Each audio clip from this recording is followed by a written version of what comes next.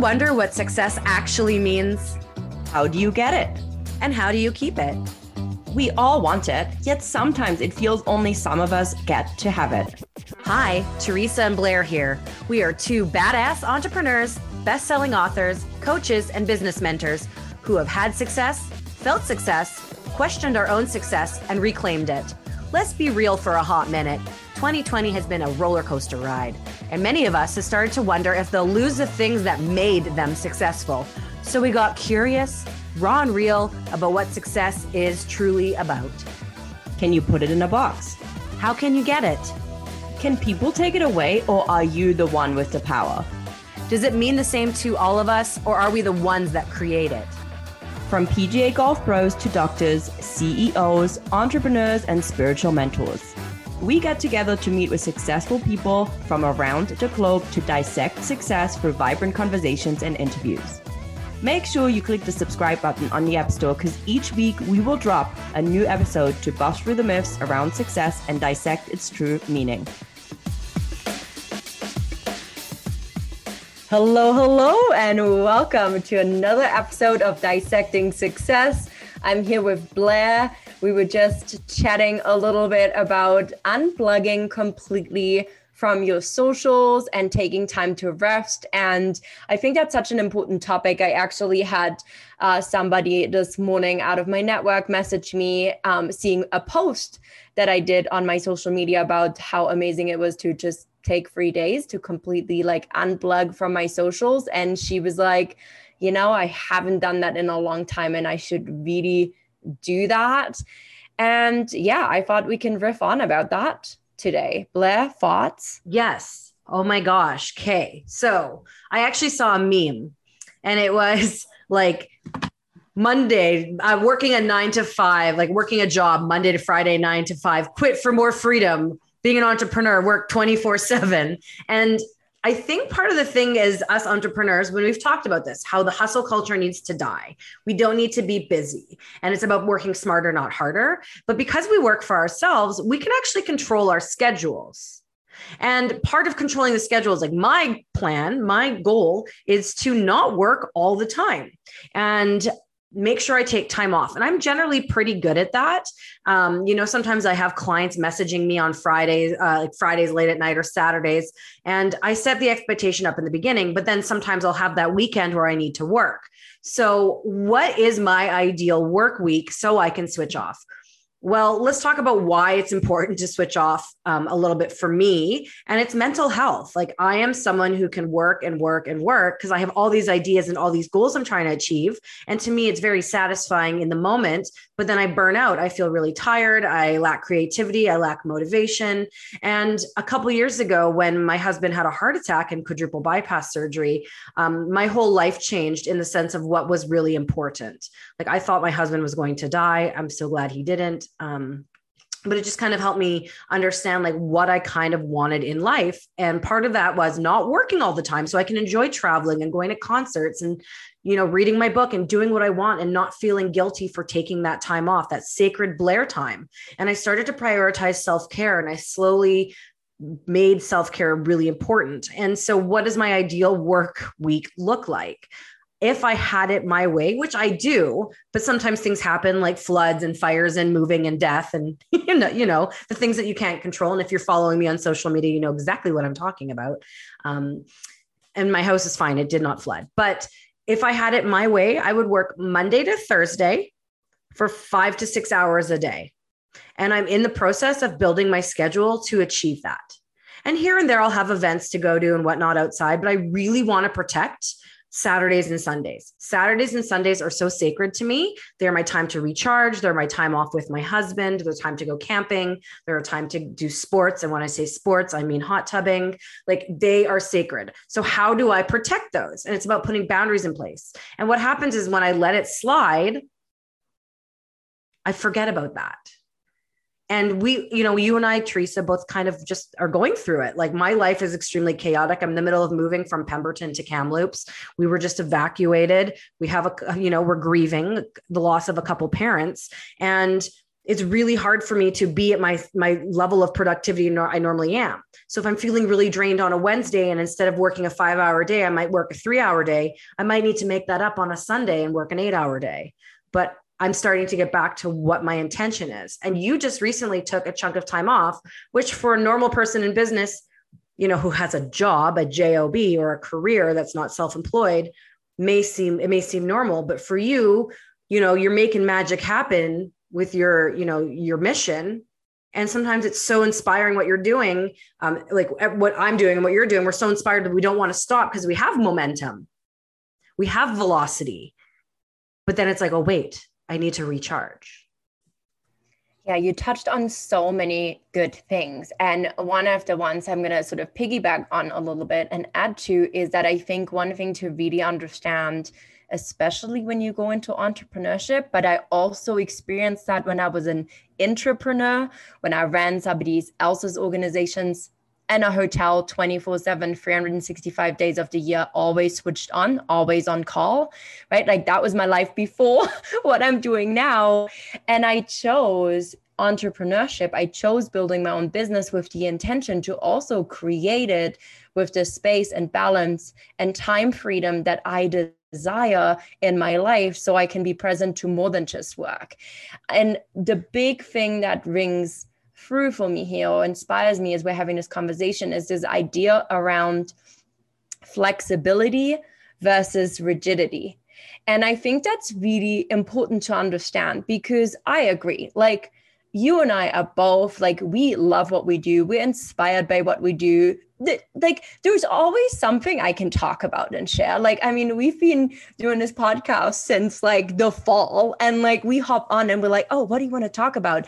And then we like, pick something out of the head like today, and we could talk about this topic probably for the next 5 hours, but we like to keep this short and snappy. But I think the thing is understanding that the more time I take to rest and the more flexibility I give myself when there's days where I'm just not feeling it, and the more intentional I get with my schedule. Like one of the things I've recently done is really looking to have most of my client calls on 2 days a week, Thursdays and Fridays. And so that way I have time before my weekend and after like my weekend, which I generally take in the summer. It's really important for me to take about 3.5 days off. So I get my golf in, because summers in the mountains are fairly short. So I want to make the most out of the daylight that's there. Where in wintertime, I'm happy to sort of, I will adjust my schedule again, and it might look different or it might not look different. But being flexible with that idea, I think that's really important. And you touched on that, because same thing for you, right? As you're going through things and as life throws you lemons, sometimes a bag of it at a time, you want to adjust and pivot. But the thing is, if you show up in a bad state of mind, your clients, your family, your friends, like your people, your community, they get the worst of you. And I don't want people to get the worst of me. I want people to get the best of me. And so understanding when I have to pull back or reschedule stuff, which I have done, and then show up fully for those people, all of them, has made a huge difference. And it's really taken this mindset shift around flexibility, but also knowing that just because I'm not on my social media or sharing things or writing newsletters or just because I'm not out there networking and doing something, doesn't mean business stops. It doesn't mean clients can't come in or money can't come in. So I intentionally set my business up that at any point, people can drop into my world. I don't need to hold their hand. I don't need to be there. And I love that idea, because ultimately I've set myself up so that there's tech and tools in place that can support me so I can go out, play, and still kill it in business. And you're killing it in business. And I love it. And, we just talked about offline. We talked about offline about like not having to be on social media. And there are tools in place where you can schedule posts to go out. But like, it is also okay to not post on social media for 2, 3, 4 days. It's okay to not have your phone with you. And, sometimes I like to have a date with my husband, and I'll leave my phone at home because I can't help but check it if I have it. I don't have that self-control. And for the longest time, there's a certain campground we love to go to, and I'm not going to share it because I don't want to ruin a little secret, but it's off the grid, no cell service, no Wi-Fi, no electricity. And I love it. And I used to use that as my excuse. It's like, I'm going off the grid, I'm not going to have my phone. It's like, well, why can't I do that when I'm on the grid? Why can't I unplug while I'm plugged in? And, I'm definitely getting better at it. So I think it's not even just social media. I think it's about time off and protecting time off. Like, I generally don't take things for work after dinner. I'm extremely productive in the morning. I'm on some deadlines right now. And so I've been getting up and, working at like 7 a.m. because I'm super productive and no one's bothering me. I generally will not take a meeting after 5 p.m. unless it's like someone in Australia. And there's someone I'm doing some work with in Bali. And guess what? We had a meeting 2 weeks ago at 10 p.m. and we have a meeting next week at 9 p.m. And that is very late. Like, that's bedtime. But because of the outcome from this work together, to me, it is important and I make it happen. And that goes back to the flexibility piece. But I think it's okay to have those boundaries in place. If maybe there's someone who wants to work with you, but they can only meet on a time that doesn't work for you and you're not really sure about it, you can say no. If you have a plan for Saturday to be in nature, have a family day, and a client needs something, you can say no. You can say no, and not everyone's a good fit for you. I've had clients before who expect more than a not like, sorry, how do I word this? I believe in over delivering. I believe in like under promising and over delivering to an extent. But I've had clients who will message me and text me and email me and call me in inappropriate times.